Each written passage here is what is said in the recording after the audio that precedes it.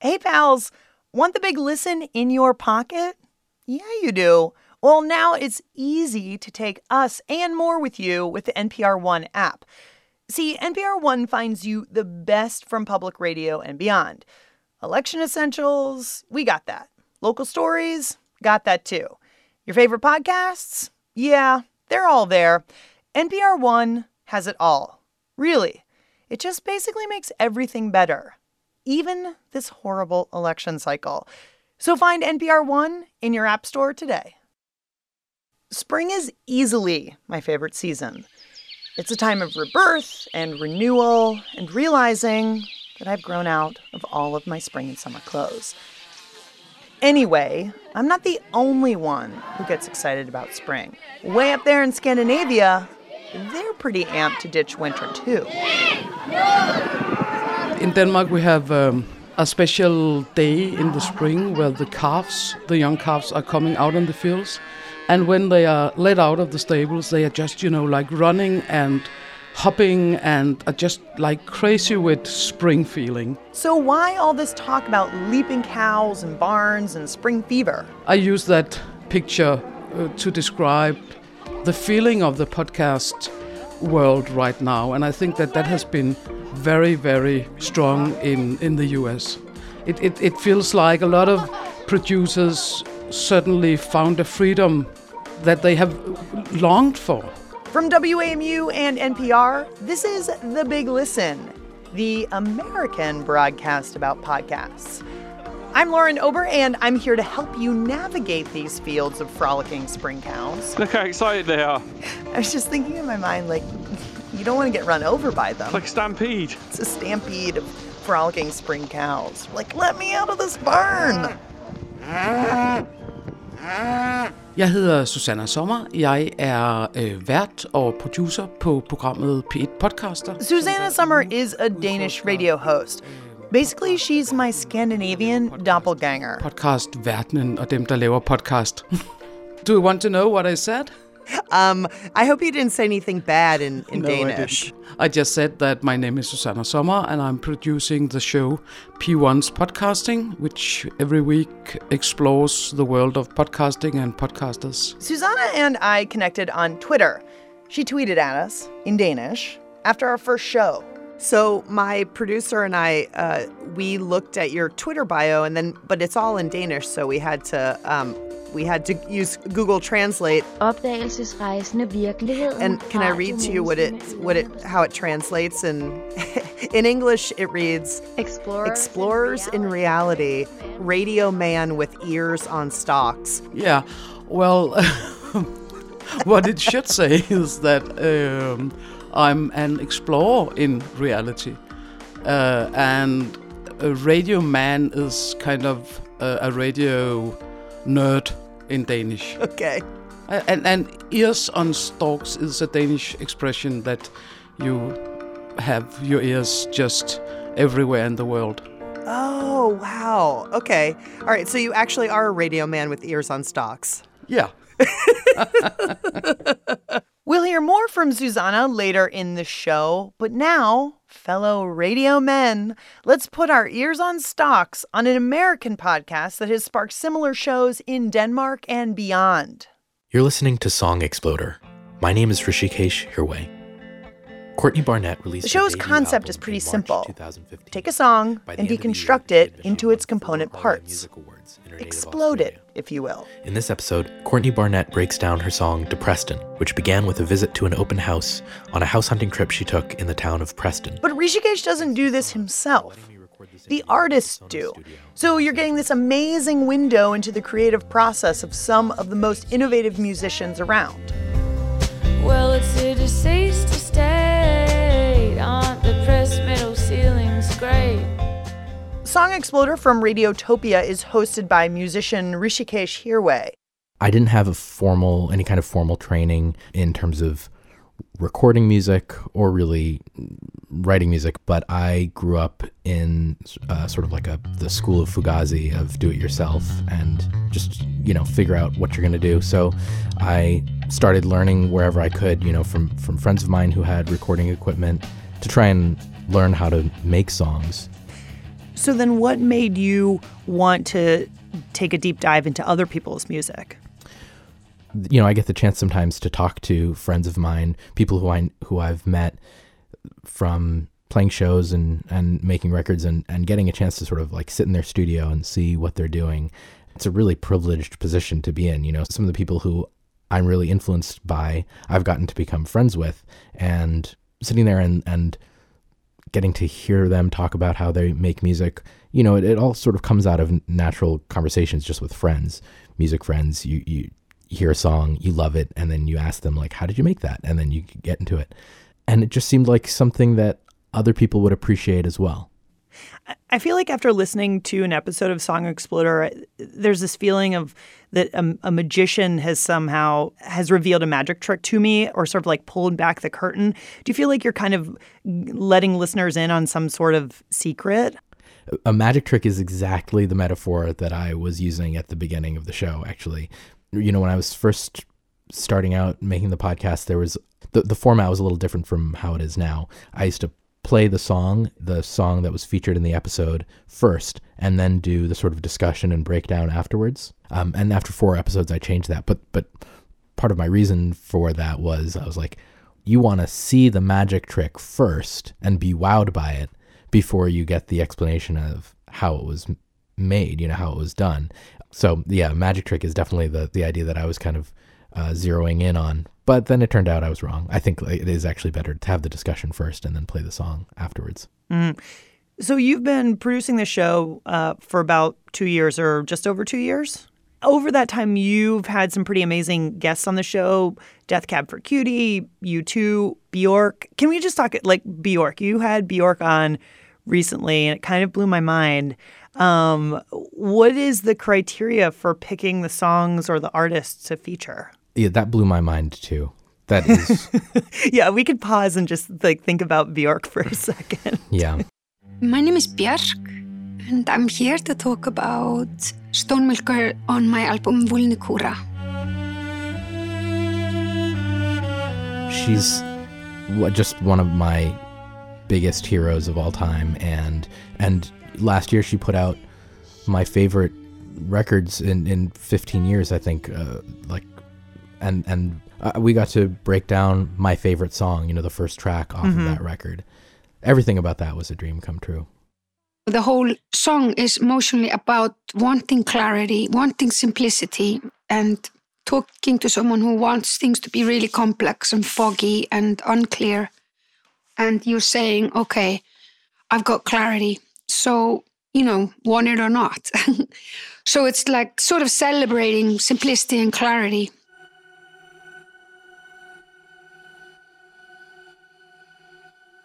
I was walking on a beach, and I was kind of walking back and forth, and the lyrics kind of came along kind of without me really editing them.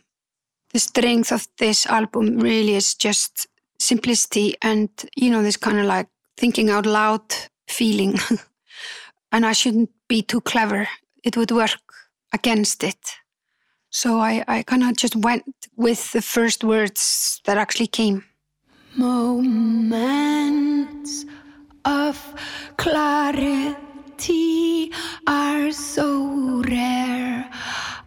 I better document this. That interview was done over the phone, and she was in London and I was here in LA, and it was 6 o'clock in the morning my time, so I was a little bit out of it. And the phone kept cutting off in the hotel, like we were talking on her hotel phone, and it kept disconnecting, and I kept worrying that the interview wasn't going to turn out well because I was losing the thread. I was losing sort of the rhythm that I tend to get into when having a great conversation. But it was amazing because every time we would pick back up, I mean, this happened 3 or 4 times, she would just immediately be able to re-access these incredibly detailed and intimate secrets about her songs and how she made it and how it related to her emotional life and her, you know, her emotional state at the time and what she was going through. It was pretty incredible. For me, it was very important with Stonemilker that the strings were kind of cyclical. this chord cycle that kind of gives you this feeling. It can go on in circles and gives you this feeling of equilibrium, like the person who's singing the song is showing some sort of harmony to someone as an example.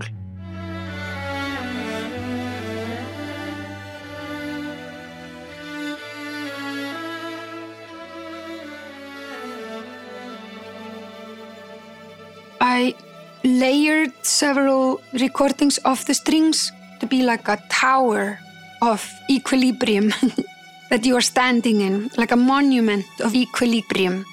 And you're standing in the middle of it and you're small and it's huge and it just goes circle and circle and you feel very safe and secure. And that's sort of the clarity that I would want to try to offer emotionally in the song.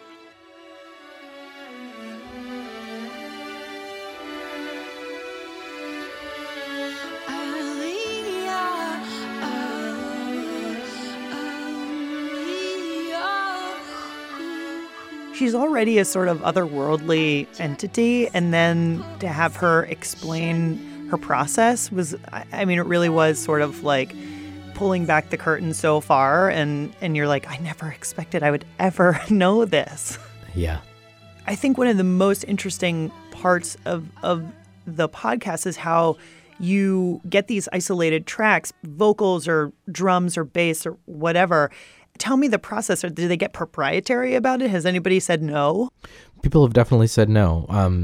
And there's also been instances where an episode has been impossible because there weren't separated tracks made in the recording process. Mm-hmm. Another episode I thought that might be fun to feature on your show would be the episode I did on the making of the theme to Downton Abbey. Yes. And that's one where this was kind of the case where it was recorded by an orchestra and they're all in one room. In that case, what we ended up doing was the composer, John Lunn, he shared the MIDI tracks that he used to write the song. And but then in comparison to the actual orchestra, it sounds so paltry, but but it was another way of sort of seeing into the process. So it starts with a train, then there's a spiccato part, a way of playing the viola and cello which is quite spiky, but it's rhythmic, trying to match the tempo of the train, doing the da da da da da da da da da da. Then into view comes a man alone looking out of the window. Solo piano notes are kind of picked out.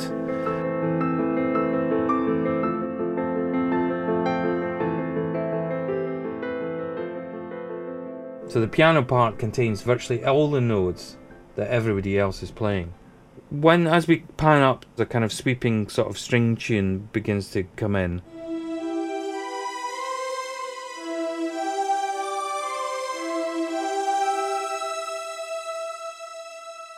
And then finally we arrive at this fantastic shot of the house where the harmony completely expands for the first time.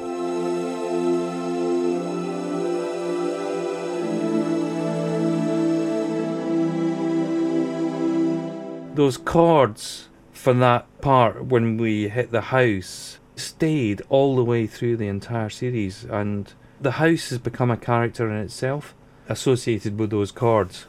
So you get this lovely sort of warm F major 7 chord, and then the next chord that comes after that was really crucial, and it kind of gives it a kind of grandeur. It's quite an unusual chord, G major dominant 7 third inversion. That kind of happened by accident, but once I'd played it, I thought, oh, that's it. It's a little bit of a sense of a lost time, the past is a different country, they do things differently there. It's funny, when you take them all apart, they don't sound like very much. But you put them all together, it takes on a life of its own.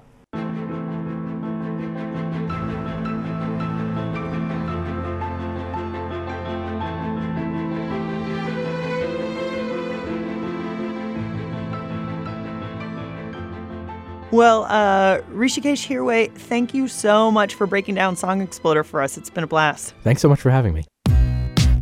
Rishikesh Hirway is the host of Song Exploder from Radiotopia. I mean, it's such a great concept. This is our Danish radio host pal, Susanna Sommer again. She told me about the Danish iteration of Song Exploder.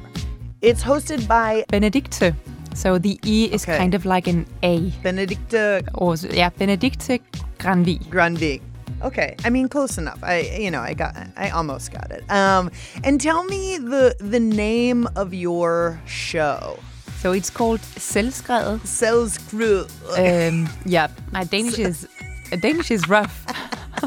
But it's these nice Danish, almost guttural sounds. Selvskrevet. Selvskrevet. It's a weird language. And so describe your show for me. There's really no two ways around it. Like, it's obviously a blatant, I'm not going to say rip-off, but heavily inspired by Song Exploder. So the story is I heard Song Exploder, I loved it, and then I was like, I really love it. So what I do is I talk to Danish musicians or a band or a songwriter about a song that they choose, that they wrote. We talk in depth about it. I listen to it a million times and ask clever questions like, is that a clarinet? Or tell me about the drums. Is there an episode that you think that we should hear from your show, even if we can't understand it because it's in Danish? Oh, my goodness. Well, yes, but I'm just thinking. I'm just going to have a think and maybe get back to you on email with that, because my episode number 2 is actually slightly also American, because it's with a band where one of the girls is American. Don't tell me how to find my. Don't tell me how to find my. Don't tell me how to find my gun. That might be a possibility. Maybe that's the one. I'm just gonna think, and I'll send you a link to it.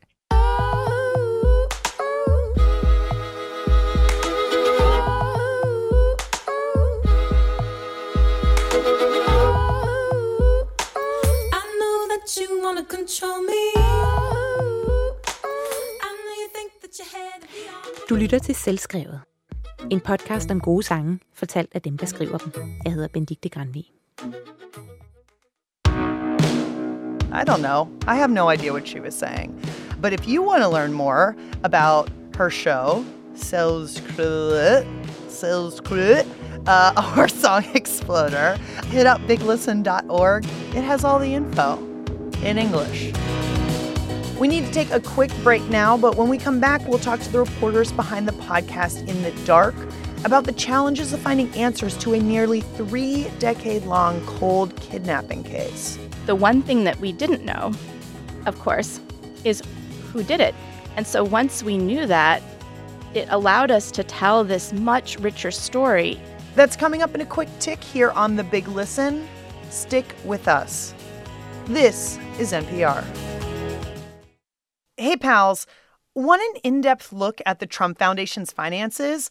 Yeah, I did too. So I listened to Fresh Air's recent interview with reporter David Farenthold. He used Twitter to launch a nationwide scavenger hunt to find Trump Foundation assets. The episode is amazing. You definitely should check it out. Also, don't miss Terry Gross's conversation with Bruce Springsteen in his home studio in New Jersey. They hit on all the topics: Springsteen's childhood, his combative relationship with his father, and how he formed the boss's onstage persona. So find these and other interviews on the Fresh Air podcast on the NPR One app and at npr.org/podcasts.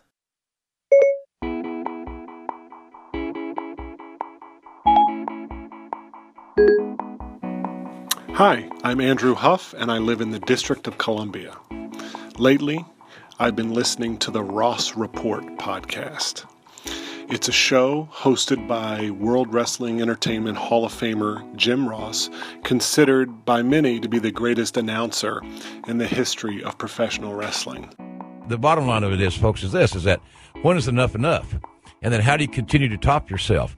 I'm only worried that Shane's going to try to top what Mick Foley did, because there's a very small margin for error on that bump he took. I mean, it was fearless. He has an incredible roster of friends and former colleagues that he brings onto the show, and he gives listeners a real behind-the-scenes look at the professional wrestling industry.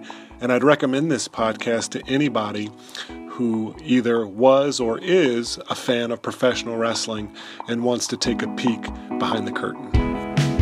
Welcome back to The Big Listen. I'm Lauren Ober, and I want to know what podcasts you've been snacking on recently. Call us on our futuristic pod line and leave a message. The number is 202-885-POD1. Do not delay. Your country needs you.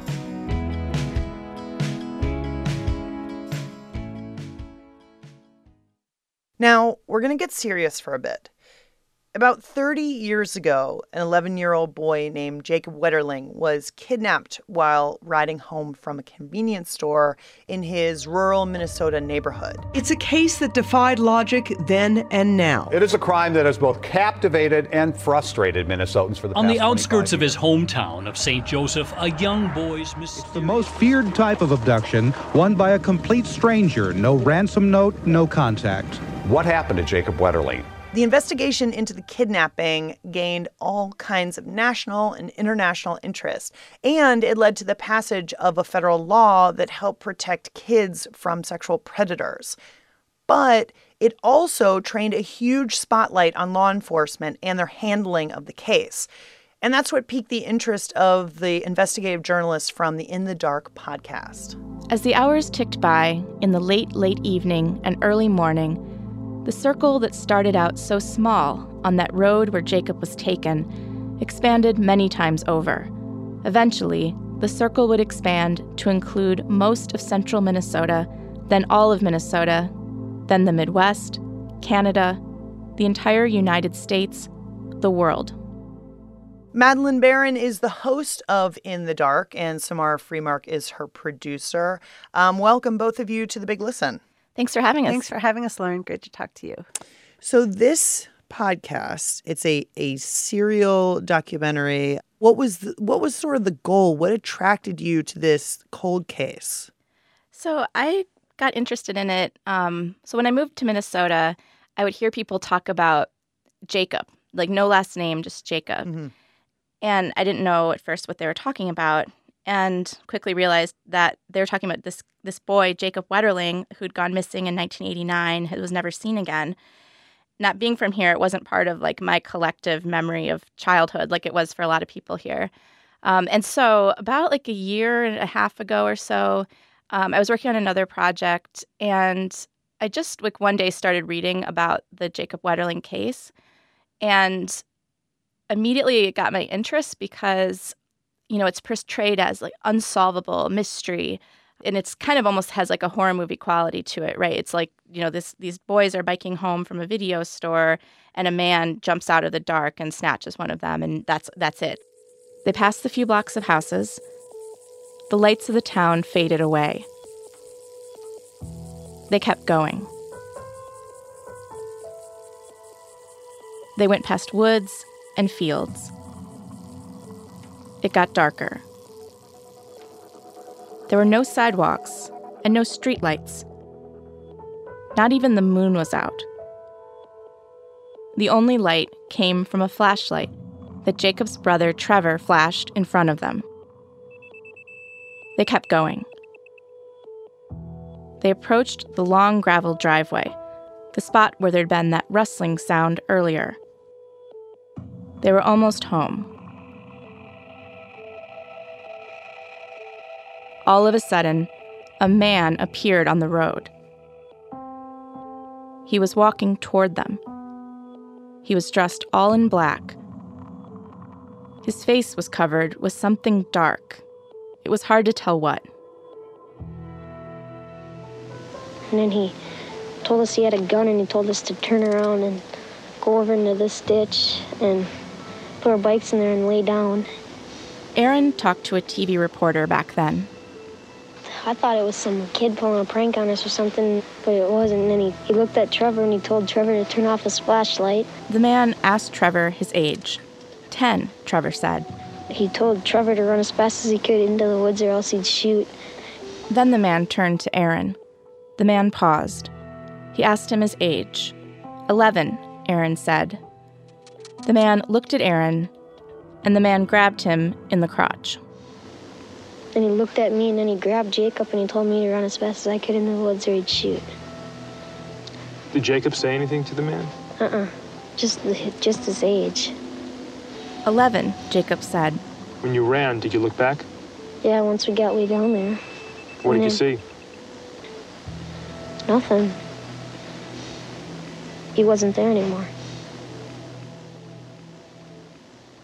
When I started reading more about it, it seemed less mysterious and more, I don't know, like, that Jacob was kidnapped on a dead-end road in a very small town of 3,000 people. There were witnesses. Police got there right away. One day, I just went to get coffee with Samara and told her about it. And I don't know, Samara, what do you remember of this? The story itself was so fascinating just on its face, but then there were all these details that were just confusing and perplexing and seemed like really warranted a deeper look.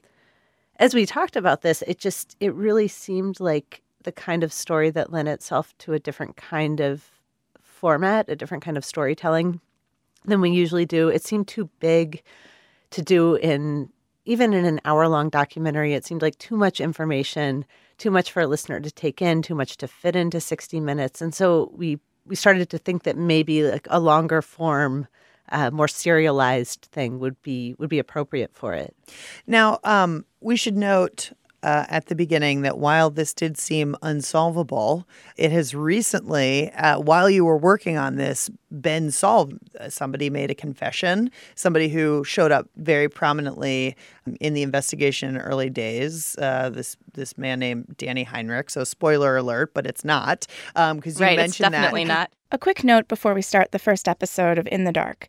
We were planning to put this out next week, but just today, there was a big development in the case that's at the center of this podcast, so we're getting started early. What was the feeling for you guys when you're midstream and the case that you're trying to crack gets cracked? And I would say, first of all, we were far past midstream. Okay. And also, yeah, and also we weren't trying to crack the case. And I think that's one thing that we were always trying to do that I think is different from a lot of true crime stories, whether they're podcasts or whatever, or just stories. Like, we weren't going into it like, let's solve the case. Finally, we know. We know what the Wetterling family and all of Minnesota have longed to know since that awful night in 1989. We know the truth. I went to the press conference this afternoon. The back of the room was a forest of cameras, and up in front, behind a podium, and wrapping all the way around to the sides of the room, there were more than 20 men and women in suits and uniforms, the U.S. Attorney, the Stearns County Sheriff, agents from the FBI, and the State Crime Bureau. They took turns at the microphone and offered their condolences to Jacob's parents, who were sitting a few feet away, and then they thanked each other and praised each other for never giving up. 27 years is a very long time for an investigation to remain open and active. We are here today because of the perseverance of the investigative team, the commitment to aggressively follow up on every single lead, no matter how small or seemingly insignificant, and the absolute belief that if we continued to press, we would eventually solve this case. We got the truth. The Wetterling family can bring him home, and it's time for all of us to have the closure and the peace that we're hoping can come next. Thank you. But when a case takes 27 years to solve, we should stop and ask some tough questions of law enforcement, especially in a case like Jacob's, a case that's had devastating consequences far beyond the small town where this 11-year-old boy disappeared. So we were focused on, what did the investigators do? Like, how is it possible that they missed whoever did this? The one thing that we didn't know, of course, is who did it. And so once we knew that, it allowed us to tell this much richer story. Okay, well, now we know, that this guy, Danny Heinrich, he drove a blue car. Okay, so we've talked to people who've seen blue cars. And before, it's like, well, if we don't know who it is, we don't know the significance of law enforcement not talking to people who've seen blue cars.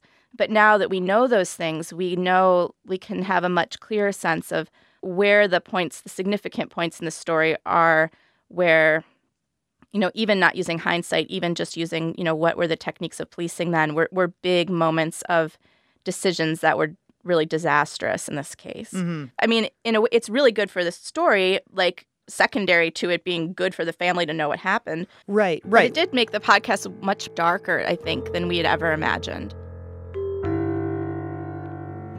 After Jacob was kidnapped, everyone, the media, law enforcement, neighbors, talked about how surprising it was that a crime like that could happen here, in this quiet, rural place. The kind of place where you don't expect a child to be kidnapped at gunpoint. Considered to be America's quiet and safe heartland, has struck one night, one awful event has robbed this town of its innocence. The implication was that the agency in charge of investigating Jacob's disappearance, the Stearns County Sheriff's Office, had never worked a case like this before. A case so mysterious and terrifying. But that wasn't true. Jacob's kidnapping wasn't the first big case the Stearns County Sheriff's Office had dealt with. And it wasn't the first big case they'd failed to solve. The Jacob Wetterling case was just one in a long line of failed investigations. What I hope is that by us looking back and looking at what could have been done differently, that people will learn from this. Because when you think about it, it's, there's a reluctance to do that for law enforcement. Like, this idea that, law enforcement got stuck with this really tough case and, look, like, you wouldn't want to get stuck with it, so they're doing the best they can. But we don't do that for any other type of job in this country. Yeah, we talk about a lot how in cases like this, the cold cases or really long cases, the way we talk about those as a society is we blame the failure to solve something on the genius of the criminal. And in many of these cases, we're arguing, I think, that it's worth sort of shifting the focus a little bit and taking a look at the people whose jobs it is to solve these cases and what they did and didn't do. Right. There were so many things that were bonkers. I mean, as we're talking, I'm thinking about some instances like this man who confessed recently when the police initially went to talk to him and search his stuff. Inside the house, they find black boots, camouflage pants, 2 radio scanners, and several locked trunks. Inside one of the trunks is a photograph of a boy in his underwear and another photo of a boy coming out of a shower with a towel wrapped around him. I can't tell you anything more about what those photos looked like because law enforcement doesn't have them. During the search, Heinrich objected to the officers seizing the photos. According to documents filed last year, he told them the photos, quote, just didn't look right. So law enforcement let him keep the photos. And Heinrich later burned them. Now, what have you all gleaned from the work that you've been doing? Okay, this might sound like a bit of a cliche, but, why did I get into journalism to begin with? Would be to tell these stories that involve decisions made by powerful people that have devastating consequences on people's lives and haven't been exposed. Mm-hmm. And so when you can report a story like that is the core mission of journalism. I'm grateful to be able to tell that story. I'm grateful to the people who shared what were continue to be some very traumatic life experiences. Mm-hmm. But I think it just shows to me, it just reaffirms why I got into this to begin with. Mm-hmm. That's a very good answer, Madeline. The balance of how to tell a story that is deeply investigative, that has really strong reporting behind it, has a really strong narrative, but also balances the fact that we are dealing with these really tremendous human costs. That's been a real challenge. I mean, that's been something that we struggle with. And I've thought the story's made me think a lot about our role as reporters because I think we're talking a lot about law enforcement accountability. I think especially in later episodes, the question of media accountability is going to come up as well because there are so many real people in this story who have suffered truly real things. And we want to be careful with that, but we also want to tell a different story than the story that is purely based on the grieving victims and the brave law enforcement, which is a story that is very common in situations like this. Well, Madeline Barron and Samara Freemark of the podcast In the Dark from APM Reports. Thank you guys so much for coming on The Big Listen and telling us all about it. Yeah, thanks for having us. Thanks for having us. It was great to talk to you. Madeline Barron and Samara Freemark are the team behind the podcast In the Dark from APM Reports. You can find out more about their show on our website, biglisten.org.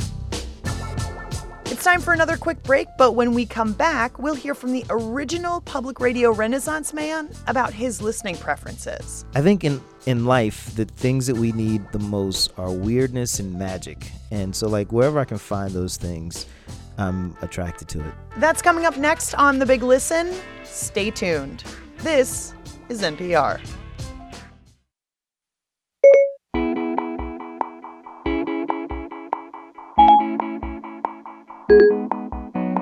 Hi, my name is Rose. I'm from Philadelphia, Pennsylvania. And I am recommending something called Drink, Drank, Drunk. It's a grammar podcast where the hosts drink, commas, pet peeves, things like that, while they sip a Chardonnay and get wild and hilarious. Yeah, it's never too wild, but it is really hilarious. All right, here we go. Oh, God. Brace yourself. We're going to talk about the cereal, a.k.a. Oxford comma. Dun, dun, dun. Who gives a damn about an Oxford comma? Grammar, that sounds boring, right? I never thought I'd care about commas, exclamation points, conjugations. Oh, I care so much. And I learned so much. Okay, that's what I wanted to add. Thank you so much. Bye. Hey, pals, I'm Lauren Ober, and this is The Big Listen. Now, I know you have a podcast recommendation deep inside of you that you are just dying to share with me, right? Well, don't just sit there. Pick up the old horn, call the pod line at 202-885-POD1, and tell me what I should be listening to. Because I'm trying to keep up with the cool kids, guys. Come on.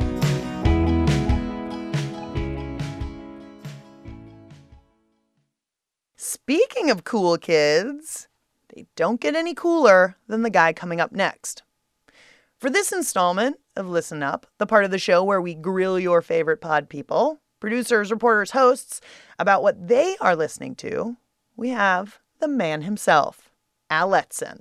Now, you might know Al from his years hosting the Peabody and Murrow award-winning public radio show, State of the Reunion. This is State of the Reunion, and I'm Al Letson. Or you might know him as the host of the investigative reporting show Reveal. This is Reveal. Or perhaps you know him from his days as a slam poet. Do you hear that? Ball. Bouncing on asphalt. Ringing in the emptiness of a small court somewhere near here. Al is a true Renaissance man. Seriously, dude has his hand in all kinds of things. Or rather, thing, which is also the name of his podcast. And I am thrilled to have him on the show. Al Letson, welcome to The Big Listen. Hey, thank you for having me. Al, can you just first tell me, like, you are a slash, right? Like, you are a radio host / poet / playwright / actor / comic book writer / dad / cool dude. Like, I don't understand how you have time for all of that stuff. Please give me a tip. I will give you a tip. It's called insomnia. No, I don't know. It's true that I am an insomniac, and I tend to use the time that I am not sleeping in doing different projects. But you know what happens is I get really excited about something, and I just can't let it go, and I have to do it, and I have to see it all the way to the end. You know, I think of an idea and I start playing with it while I'm working on other ideas. For example, right now at work, we're putting together new episodes of Reveal. I'm also, working on my own little podcast, thing. And so I usually do that like nights and weekends. I do a little bit on thing. We got a really big episode coming out that's taking a chunk of time. My name is Al Letson, and I do a lot of things, but all my life, People have told me not to. Let me get this straight. You're going to be a poet, actor, a playwright, a radio host, a storyteller, a comic book writer. Man, you can't do everything, Al. But I want to do everything. And that's what this podcast is about. Everything I want to do. Stories, radio drama, documentary pieces, and interviews with some of the most interesting people on the planet. I told you, we going to do everything. Can we just talk about earthing for a second? I feel like you named it that to embarrass white people, like, who are trying to say it, because it just, like, every time I have mentioned the name of your show, I'm like, this is embarrassing. Like, see, but it's not about embarrassing white people. It's about embarrassing white Northerners. Oh, because white Southerners can say it pretty easy. Okay. But it's you Yankees. Like, I made it to embarrass the Yankees. There you go. Now, I would like to know, because you obviously are a culture creator, you have a lot of plates spinning, but you also must be consuming a lot of culture. And I'm wondering what you are listening to. Are you listening to podcasts? Do you even have time to listen? I do. I go through phases with podcasts. Like, I'm trying to, like, branch out a little bit more and get, because I think it's so easy, being that, like, I came up through the public radio system, to just get addicted to those podcasts. Yeah. So, of course, I've got the stuff that, is just required listening if you're in public radio, which is TAL, This American Life. Chicago, it's This American Life. And Radio Lab. You're listening to Radio Lab. But then, like, the other stuff that I'm listening to, I love Another Round. Hi, everyone. I'm Heaven. I'm Tracy. And welcome to Another Round with Heaven and Tracy. Oh, my God. It's really Heaven. Oh, I can't believe it. Tracy is a big fan of me and herself. It's everybody. We're excited. We're excited.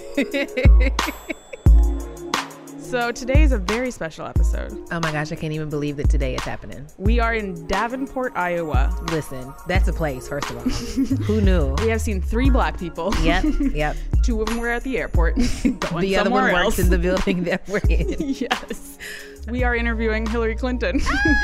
And I'm excited about it. It's gonna be dope. I love those women so much. Another one that I'm listening to, Serendipity. Ann Hepperman and Martin Johnson. Yeah. So I like Serendipity. It's weird. It's so weird, but I like weird. On the night Andrea turned 30, she was alone in her room. So I just looked up, and it is 12:08. A text message made her cry. Her Aunt Nancy called and told her, literally, I blinked and I was 30. And then I blinked, and now I'm 68. she had to come to terms with everything she'd done before that day and everything she'd hoped to do after it. She remembered the years she'd wasted driving a boyfriend to work, the friends who weren't friends anymore, the language she'd forgotten how to speak.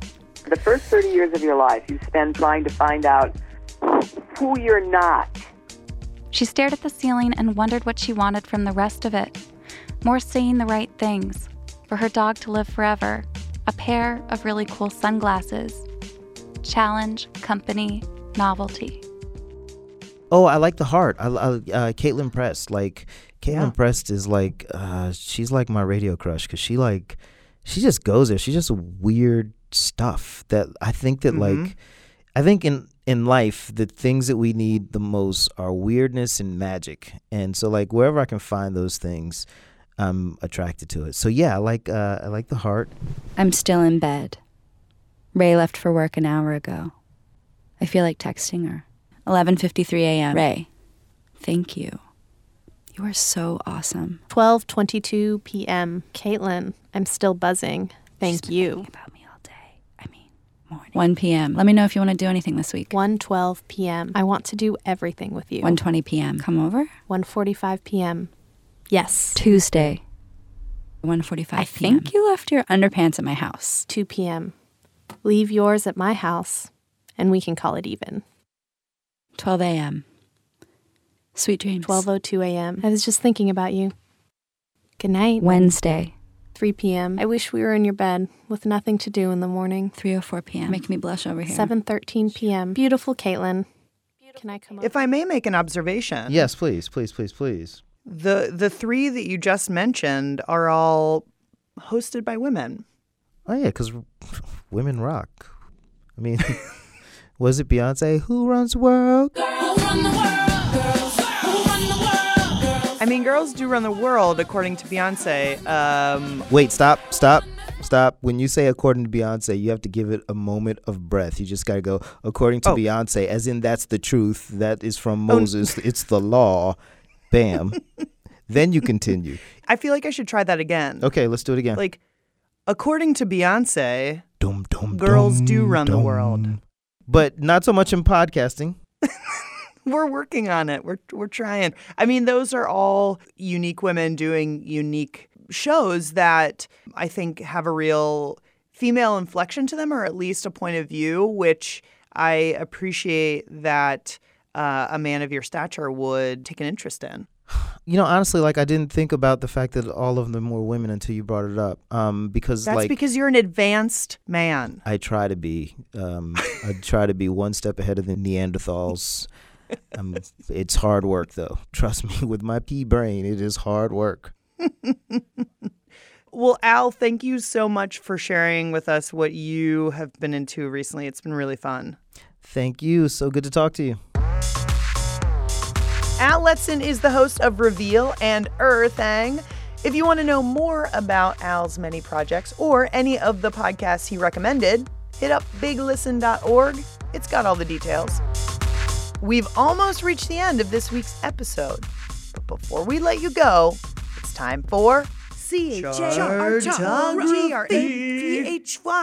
Chartography is our 60-second mapping of the iTunes charts. But we're not looking at number 1 or even number 100.